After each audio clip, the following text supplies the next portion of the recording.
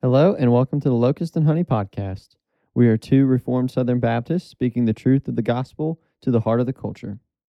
Today is episode 2 of the Locust and Honey podcast. Join us as we discuss the need for reformation in the church today. And if you'd like to support our growing podcast, you can do that by leaving us a review on Apple Podcasts and by subscribing to the podcast so that you don't miss any future episodes. You can also follow us on Facebook at Locust and Honey.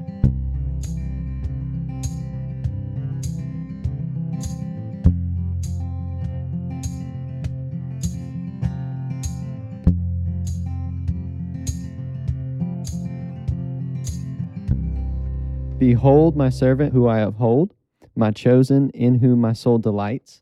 I have put my spirit upon him. He will bring forth justice to the nations. He will not cry aloud or lift up his voice, or make it heard in the street. A bruised reed he will not break, and a faintly burning wick he will not quench. He will faithfully bring forth justice. He will not grow faint or be discouraged till he has established justice in the earth, and the coastlands wait for his law. Well, how's it going, everybody? Hey there. Welcome back. We've got an exciting episode today. This is true. Happy Reformation Day. Happy Reformation Day. For those of you that didn't know, October 31st is Reformation Day. 504 years ago, Martin Luther nailed the 95 Thesis on the Wittenberg door. And we're still celebrating it today. Yeah, and that is something that we do not take lightly here at Locust and Honey. That's true. Anything nailed to a door we take very seriously. Right. So we are excited to have an awesome episode queued up for the day. But first, maybe we get it started on some things that we're into right about now. Okay. So like what? Just something that we think is cool or? Yeah, something that we think is cool, something that we think is just interesting. What if we think it's tubular? Well, I'm sure that, I don't know what that means, but I'm sure that qualifies. What if we thought it was radical? Radical. Or bodacious? Bodacious. Any of these things. Okay. Anything. So, okay, all so right. Just, we've got interesting, tubular, radical, bodacious. What if we hate it? Well, like if it's interesting, if it so like also is all of those things. If I was just in my car today and I heard something, I'm like, man, I hate that. Could I bring that up? Oh, yeah. Yeah. Oh, okay. Yeah. So why don't you start us off then? Okay. Andrew. Hey, Andrew. Hey. By the way, my name is Matt. This is Andrew. This is the Locust and Honey podcast. Yes. Andrew, what are you into? Well, right now, I guess so Reformation Day is October 31st. The day we're recording this is not necessarily October 31st yet. Oh, golly, man. You just showed him the wizard behind the curtain. We're doomed. Oh, anyway. So if you guys listened to the last episode, which we would definitely encourage that. That's true. I am into baseball, and the Atlanta Braves have just clinched their division. Awesome. So for the 4th straight year, which makes me really happy. In a month from now, will that be important news if they lose? Well, yeah, I still enjoy it. That's awesome. Also, there was a big old noise that like shook my apartment. When did that happen? 10 o'clock. Last night? Last night, yeah. Yeah. I saw on Facebook too, some people capture video and it's just this big old fire trail in the sky. It's really weird. It's really They're saying that SpaceX had a ship coming back with a bunch of goodies from outer space. Yeah. On it. So and that was it. Yeah. Very entering the atmosphere. Yeah, a bunch of goodies. Wonder what that means. They said it can help Alzheimer's. Oh, well, that's and good. Dementia. And well, that is good. Other things. Yeah. So where we live, it's not uncommon to have sonic booms just wreck you in the middle of the day. That's true. Yeah, we're right by an Air Force base that does a lot of work on F-16s. Yeah, and so they're loud. I thought it was one of those for a second, and I was like, but it wasn't as strong as that. But it was at like 10 o'clock at night. So I was like, what in the world? And then I go on Facebook, and there's a bunch of pictures of like a fire trail. I was like, okay, well. Yeah, that's true. It did happen. It did happen. So that's what I'm into at the moment. What are you into? Well, right now we are in the heart of football season and baseball season for my two boys. Um, Elijah, my oldest, this is his first year playing tackle football. He plays for the Bengals, Would you say he's playing well? I would say he's doing really well. So it's his first year, and so he too. is the starting running back and the starting linebacker. And his last game, he had 5 carries, 168 yards, and 3 touchdowns. So he's doing pretty good. Basically, Elijah averages like 40 yards per carry every game for the season. Yeah. And then Ezra, my middle age, he's 5. This is his first year on a baseball team where he's not the little brother of Elijah. So he's kind of coming into his own. And last night he hit 2 inside the park home runs and had a really good game as well. So I'm into watching them do stuff that they love and watching them succeed at it. It's a proud parent moment. Yeah. So, yeah, so that's what I'm into. All right, so as we get into our topic today, the need for reformation in the American church today. Need for reformation in the American church, true or false? True. Okay. So, but why? Why? That is a good question. Are you asking me to give my opinion on why? Well, I think before we give our opinion on why we believe that there is a need for a reformation in the American church today, let's take a look back 504 years ago at the Reformation that happened then. Let's do that. And see if there's any similarities. Sounds good. 504 years ago, what was going on? So 504 years ago, the church was the Catholic Church. That was the predominant Christian church in the land. And it had become this big conglomeration. It was basically this huge business, this huge infrastructure. And they started doing some crazy stuff. Things like being able to pay a tithe to get a loved one that had died into heaven. And there was just a lot of things, a lot of corruption, a lot of misunderstanding of the gospel, a lot of works being added to the gospel. And you had this young monk who was translating the Bible. And as he was translating Romans, he really started to wrestle with what he was seeing in Scripture and then what he was seeing taking place around him in the church. So one of the things that was a cry of the Reformation, it's on the spine of my Bible. It says post tenebras lux, which means out of darkness light. During that day, there was a lot of spiritual darkness. The church was translating and interpreting Scripture and presenting that to the people. There was not a lot of people that had a Bible and they're reading it and interpreting it and applying it to their life.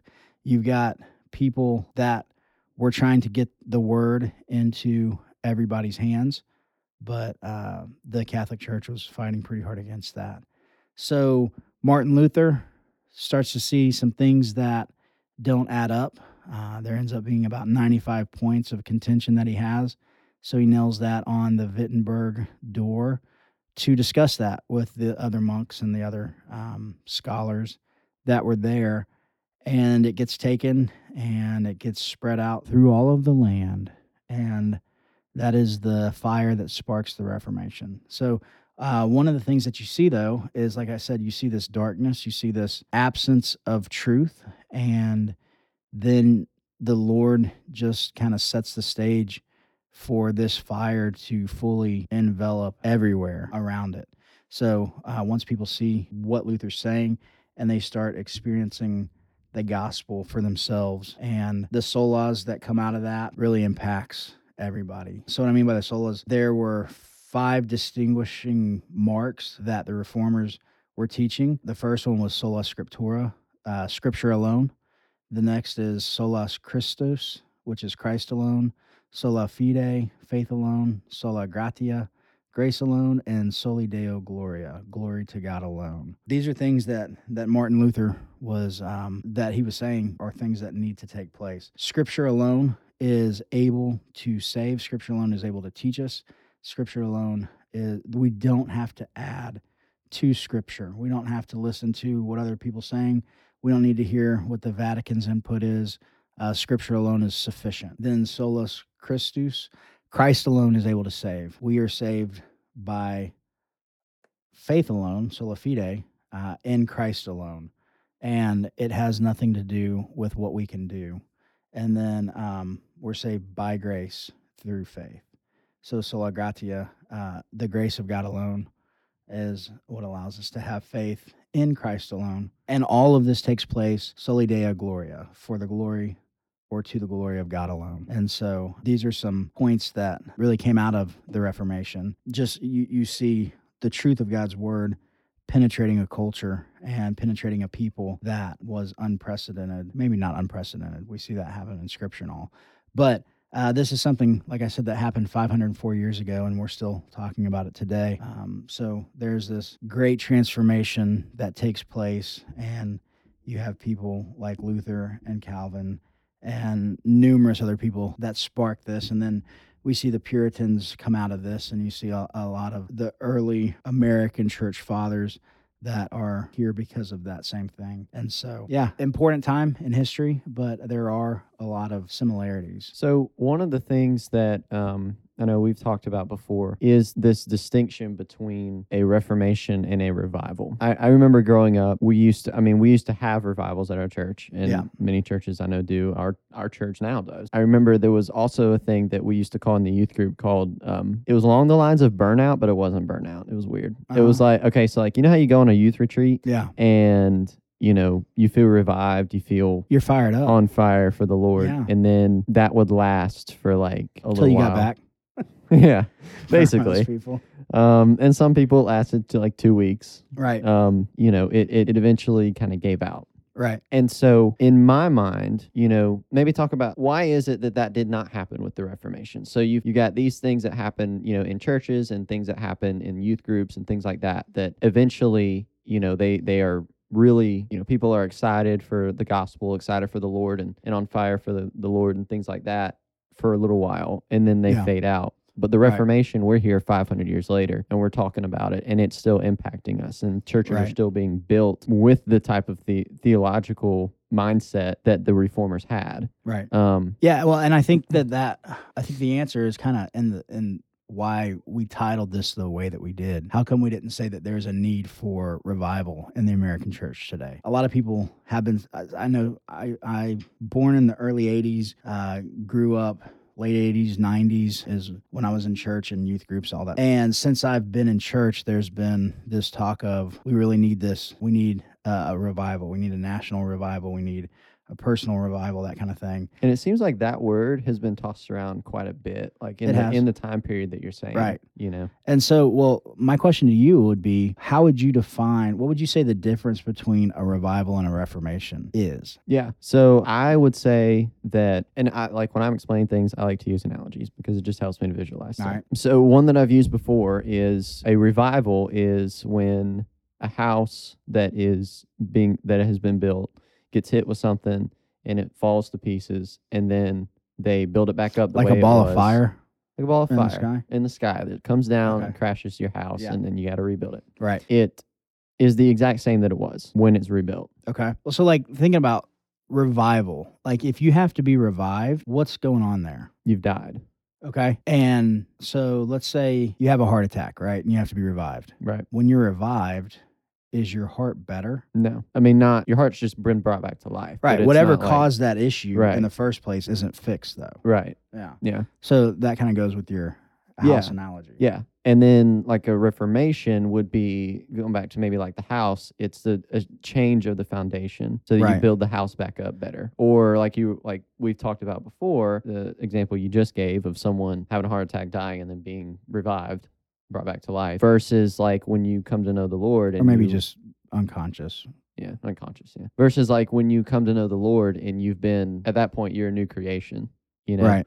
And I know we talked about it before. You were saying like our hearts are reformed to what they were before the fall. At that point, or they are being reformed into what they were before the fall. So that's what I would say. That in my mind separates the two. Yeah. So just to give a definition to Reformation or to reform, if you take the root of that reformation, it's just bringing back to shape or bringing back to form of what was or what should have been.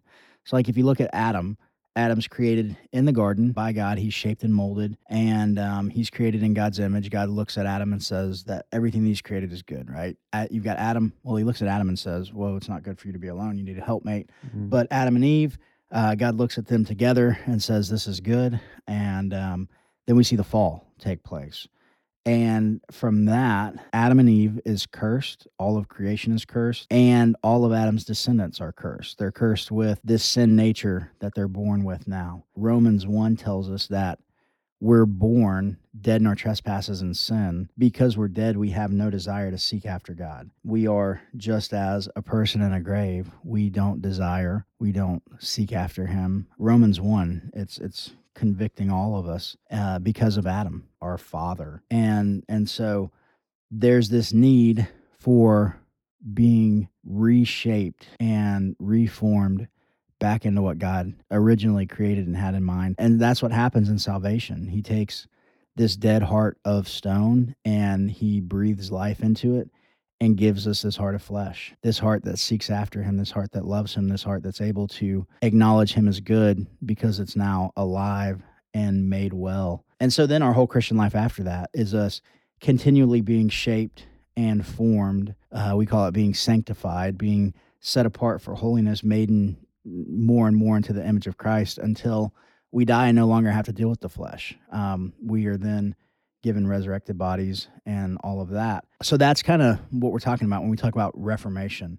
The need for Reformation in the American church. It's not just this revival of let's have this mountaintop experience and then we're going to hold hands and we're going to sing Kumbaya and we're going to cry and we're going to do these things and then we go on about our life. But we want this total reformation, this resetting of the foundation to be taken off of the shifting sands and put on the solid rock of Christ. When you look at the solas, when you look at the Reformation, when you look at what came out of that, you had Christ glorified, Christ exalted, the Word exalted, and it's just this pointing back to Christ being sufficient, God being glorified in all that we do, his Word being sufficient to teach, to reproof, to correct, to do all these things, and that was totally transformative in the life of the people. So with that in mind, let's kind of look forward then to today. Why are we saying that we need this to take place in the American church today? What are some reasons that would lead you to make that claim, Andrew? Well, I think that part of it is just looking at the fact that I probably for the past 100 years have been calling for a revival in the church. I mean, that's what I don't know how long it's been, Right. but like for as long as I can remember. And then I know based on people I've talked to was going on before I was born. And I think that part of that is because the culture is continuing to go further and further and further away from the Word of God and what, churches and church members and people who are in Christ believe that the culture should look like. And that, I think, causes churches to kind of be reactionary and say, well, we need revival, we need revival, we need revival. Mm-hmm. So going back to what the Reformation was 500 years ago, of getting back to the solas, getting back to what God says these, things are in the church, in life, how we are to, sola scriptura, right? So everything that we need is in Scripture. Getting back to that, I think that if that were the way that churches today operated, I think that there would be different fruits than there are, right? Yeah. So I think that if the church, by and large, and when we say that, we're not saying that there are not churches that are faithful out there, that are faithfully committed to the Word of God in everything that they do. Right. But if that were the majority, and if that were, the American church by and large, I think that the culture itself would look a lot different. Yeah. So when I look at it and I see what is happening in the church, what's happening in the culture today in America, that's kind of where I say, okay, there's something deeper going on here than simply a revival situation. Right. And the other thing is that the things that have been happening in the culture are the fruits of stuff that's been going on for 50 years, 60 years, Right. And so that is probably my answer as to why I think that Reformation is needed. Yeah. Well, no, I agree, and like we were saying, so like with a revival, you see this bringing back to life, but there's not really a permanent fix, you know. So if Right. we're using the example of a guy has a heart attack, he gets shocked back into life, he's been revived. There's still a need for heart surgery. There's still a need for catheter. There's still a need for whatever caused that issue in the first place, right? And so when I talk about reformation, that's kind of what I'm talking about, is this total restructuring and bringing back to original form. So like if you look at the culture today, the time of recording this podcast, we're in 2021, 2020, 2021 has been a lot of things that have taken place in a short amount of time. And there's been a lot of people that have been questioning different things. We've seen a lot of pastors that have been really tested by what's been going on in the church, and some of them have crumbled under the leadership because they're looking to, what is this guy doing? What is that guy doing? What is my convention doing? What is, whatever's going on here? And we're seeing that there's a lot of jellyfish type pastors that aren't willing to take a stand and have the strong backbone that's required of the under shepherd of Christ's church, you know? And so I think a lot of the things that we're facing, so like just, whoever the person in office, the things that are going on, the push with the LGBTQ plus community, all these things that are happening, they're not here except for the sexual revolution in the 60s. And then as that's been building on itself, Right. and so if you look back, we've seen taking God out of schools. We see this public school system that's teaching with an atheistic understanding. And so while not all teachers are teaching that there is no God, everybody's teaching science and math and history apart from God, right? They can't teach God in these things. So by definition, it's without God, atheistic. And so we've got a bunch of people that are being taught by this atheistic system. Then we also see this complete destructuring of the family. We see this destructuring of the individual, where we're now not where God created us, but we can choose based off of our desires. We see truth as becoming relative to the individual. So my truth is true for me, whereas that might be your truth as long as it doesn't impose on my truth. You know? And the church has been predominantly silent on this stuff. So we've spoke out, we've done some things. We see abortion, that there's the pro-life movement and stuff like that, but that's really become this political monster, industry. Yeah. And so the church isn't speaking out like we should be.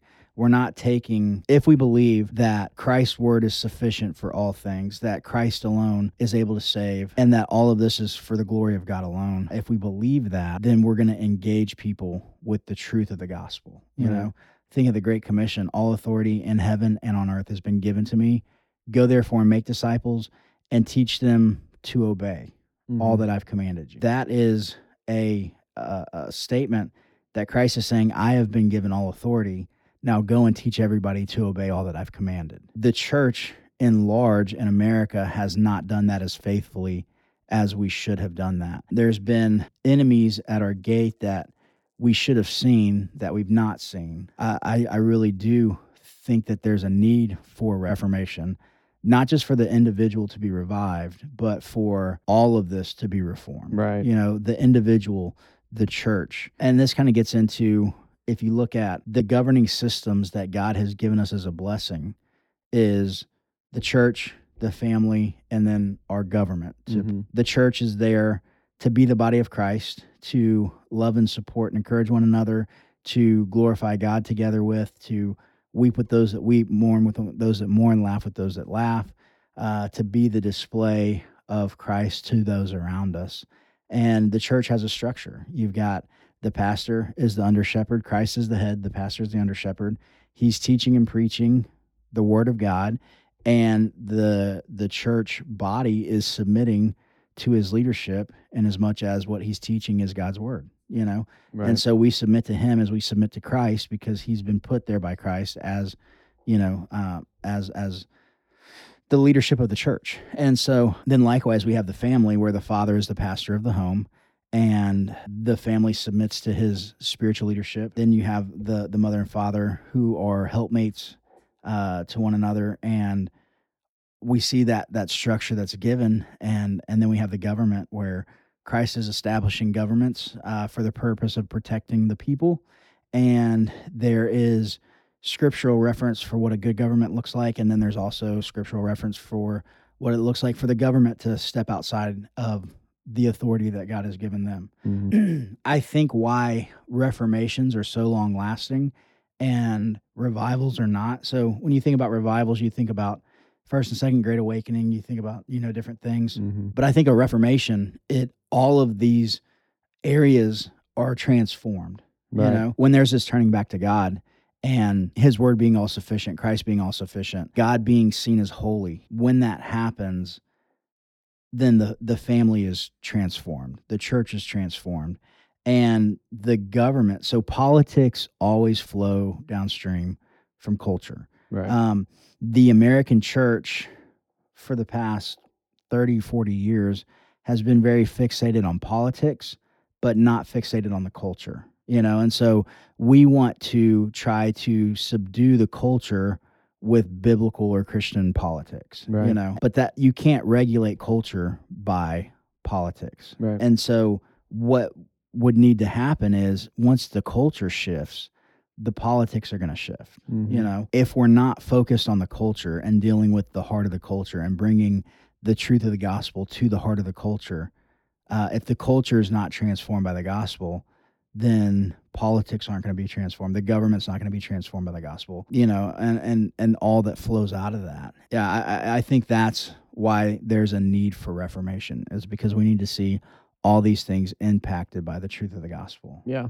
Yeah. And, one of the things that the Reformation does is kind of just a side note here is that when you look at what the results of the Reformation were, I mean, you're talking about the restructuring of like entire nations. I mean, the restructuring of, there are things that I think as Christians that we have written off as just, well, it's just how it's going to be, Right. But I mean, when the culture is Well, transformed, and a lot of that is cultural for the American church too.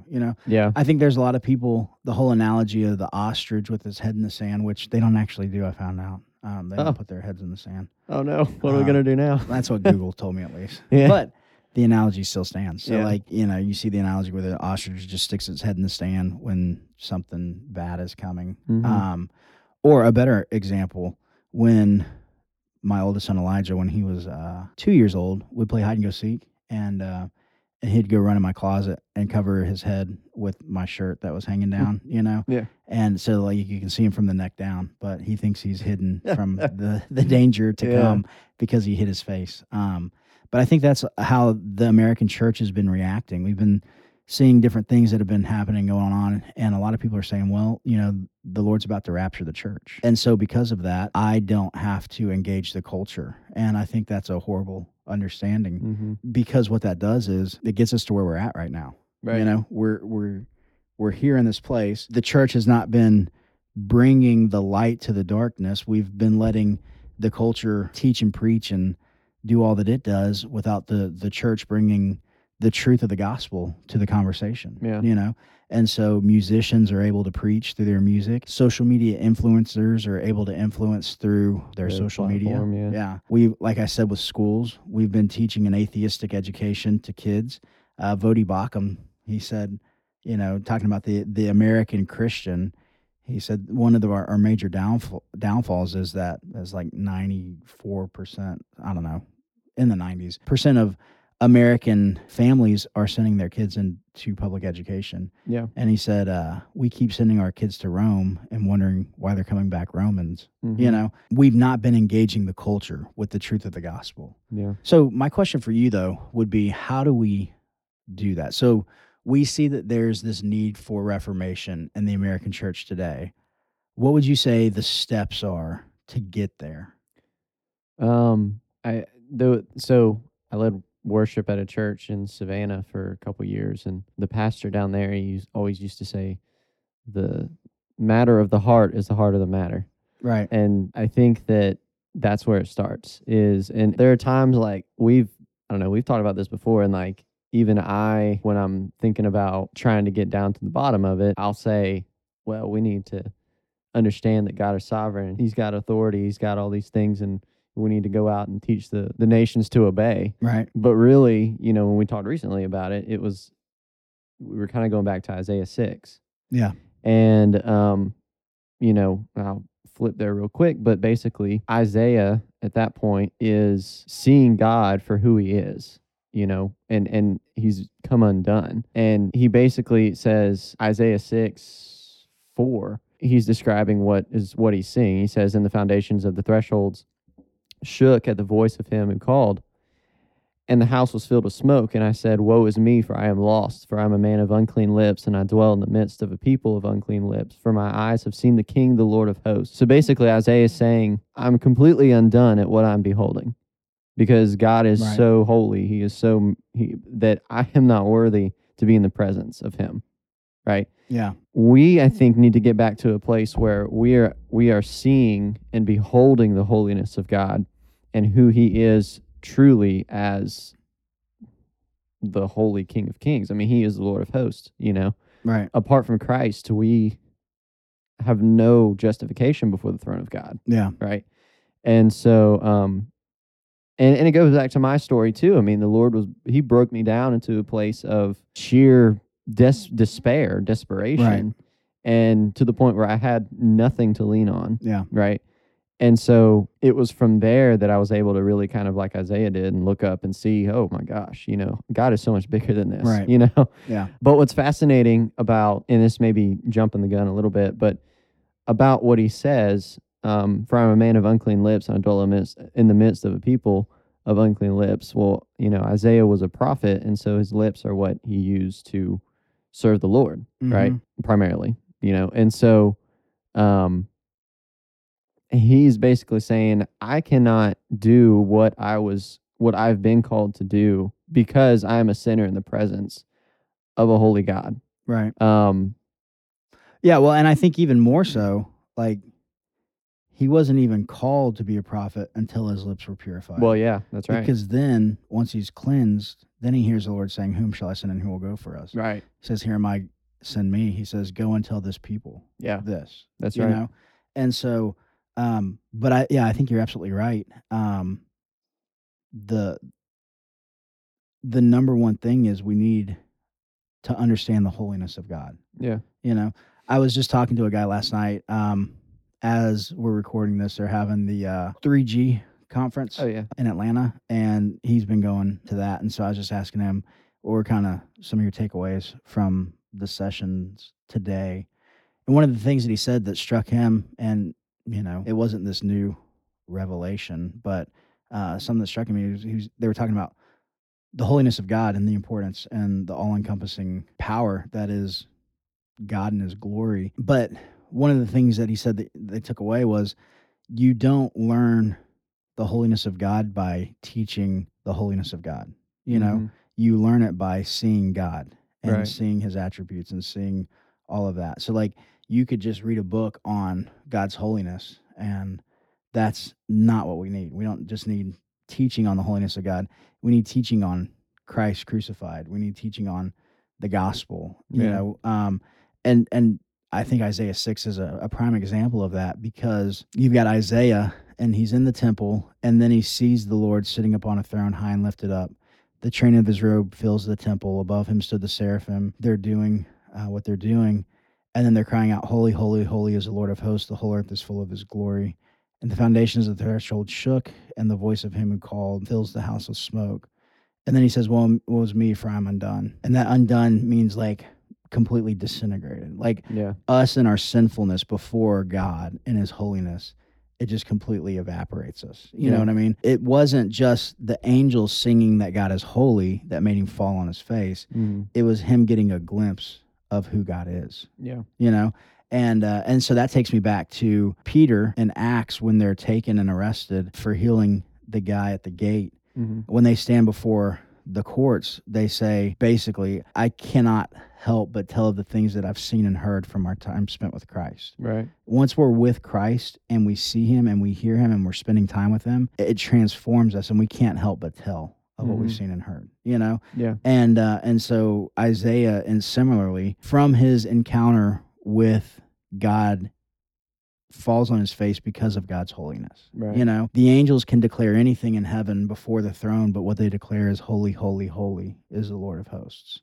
Yeah. God is completely unlike anything else. He's completely set apart. Yeah, I think if we want to see this Reformation in the American church, there's got to be this getting back to the centrality of Christ and the gospel preached in the pulpits. Yeah. You know, there's got to be back this centrality of God's word being all sufficient for all aspects of life, for teaching, for reproof, for counseling, for understanding, for being able to see what's going on in the world around us. Right. You know, we need to understand that God's word was not for a specific people in a specific time, but it's for all people of all time. You know, it's the same yesterday, today, and tomorrow. Once we do that, once we get a glimpse in the mirror that is God's word, it causes us, one, to see him holy, but then in his holiness, we see our sinfulness. And once we see that, it causes us to fall on our face and repent of our sin. Therefore, we can then be cleansed and used by him. Right. You know, and so God has, so like Martin Luther, go back to the Reformation, you've got this guy who is just this monk in Germany, and he gets into the word and he deals with Christ and he deals with the holiness of God, and it causes him to see his sinfulness, but then also the flaws in the religious system that he's a part of, you know? So then he does the 95 Thesis on the door, and the Lord just sends that out. And then we get to the point that he's at the Diet of Worms and stands before them. He says, I can't recant of what I've said, you know? Here I stand, I can do no other. I stand solely on God's word, and I can't stand anywhere else than that. Right. That's what we need the church to do in the culture today, is say, here we stand fully on God's word, in Christ alone, by faith alone, through grace alone, to the glory of God alone, because we have nothing else to stand on. You know, there's only one solid rock. Everything else is shifting sands. Right. I feel like so many churches have been planted in the shifting sands of the culture that we're just getting tossed to and fro. We're not anchored in Christ like we need to be. Right. And I think if we do that, if we anchor ourselves in Christ and his word, and we let it be fully sufficient, then the Lord is going to raise up Martin Luther's and John Calvin's and all the people we need to see this Reformation that will come to the American church. Yeah. I believe that it will happen. I believe that God's word promises that he is going to make all his enemies his footstool, and he's using the church to go about that business. And so we need to get away from the ostrich in the sand. We need to get away from just letting the culture do what it does and have our eyes just gazed up at the sky. You know, that's what the disciples did when Jesus rose. You know, they're staring up into the sky, and then the angel says, what are you doing staring into the sky? You need to be about the Father's business. There's a lot of churches that need to quit staring into the sky, and they need to be about the Father's business. Being the body of Christ to those around us, which includes the culture today. You know? Yeah. So with that, what would you say what do you think the initial things to come from that would be? So when a church begins to do that, or let's say that there may be people, you know, listening who are in a church who, you know, where that's not necessarily what they're about. You know what I mean? Like, what do you think would inevitably happen when, say, maybe church members begin to do that? Yeah, well, I think just like looking at the Reformation, if you were to say, what do you think would happen if somebody would come up with these contentious points with what they're seeing in the church, and they were to just discuss it with some people? What do you think would happen? I don't think anybody would have seen the That's true. The kindle that was already in place for the fire to be lit. Right. And I think that we're seeing that in our culture today. So post tenebras lux, out of darkness light. We're in a little different situation. There was just this absence of truth in God's word. Here, there's this oversaturation, right? So like people heaping up for themselves ear ticklers, you know? You can have any kind of stance, whether it's political or whether it's theological, whatever it is, you can have any kind of stance, and you can find 15 guys that have the credentials that you're looking for to back what you're saying to be true. Yeah. You know, there's this oversaturation of information. And while that is and can be a great thing, it also just inundates people to this numbness of information, you know? But I think the stage is set that there are a lot of American Christians that are wanting a voice Mhm. to speak out to what Scripture's saying. I think an example of that is there are people, whether they're infants in Christ or nominal believers, Mhm. they're flocking to things like Tom McDonald, who's a rapper, Mhm. and he speaks on cultural issues Right. that are completely different than what every other rapper is saying. And he's Mhm. getting millions and millions of followers because of the message that he's saying. There's things like that. There's pastors that are coming out and they're saying things a lot more harshly than that need to be said, but they have a following Yeah. because people are hungry for some of the truth that's being said. People that are actually standing up to the culture, and so people are flocking to that. I think that there is that kindle that's set, Mhm. that if the Martin Luthers and the John Calvins, the Lord's going to raise them up, but that they're raised up the same way that Isaiah was. They Right. have to see God. They have to have that experience of being with him and being transformed by him, being purified by him, and then professing, Yeah. here am I, send me, go and tell this people this, Mhm. And so ours isn't a prophetic word. It's just getting back to the truth of the gospel, Yeah. and taking it to the heart of the culture. So kind of our slogan is bringing the truth of the gospel to the heart of the culture. Mhm. That's kind of why we've started this podcast. Right.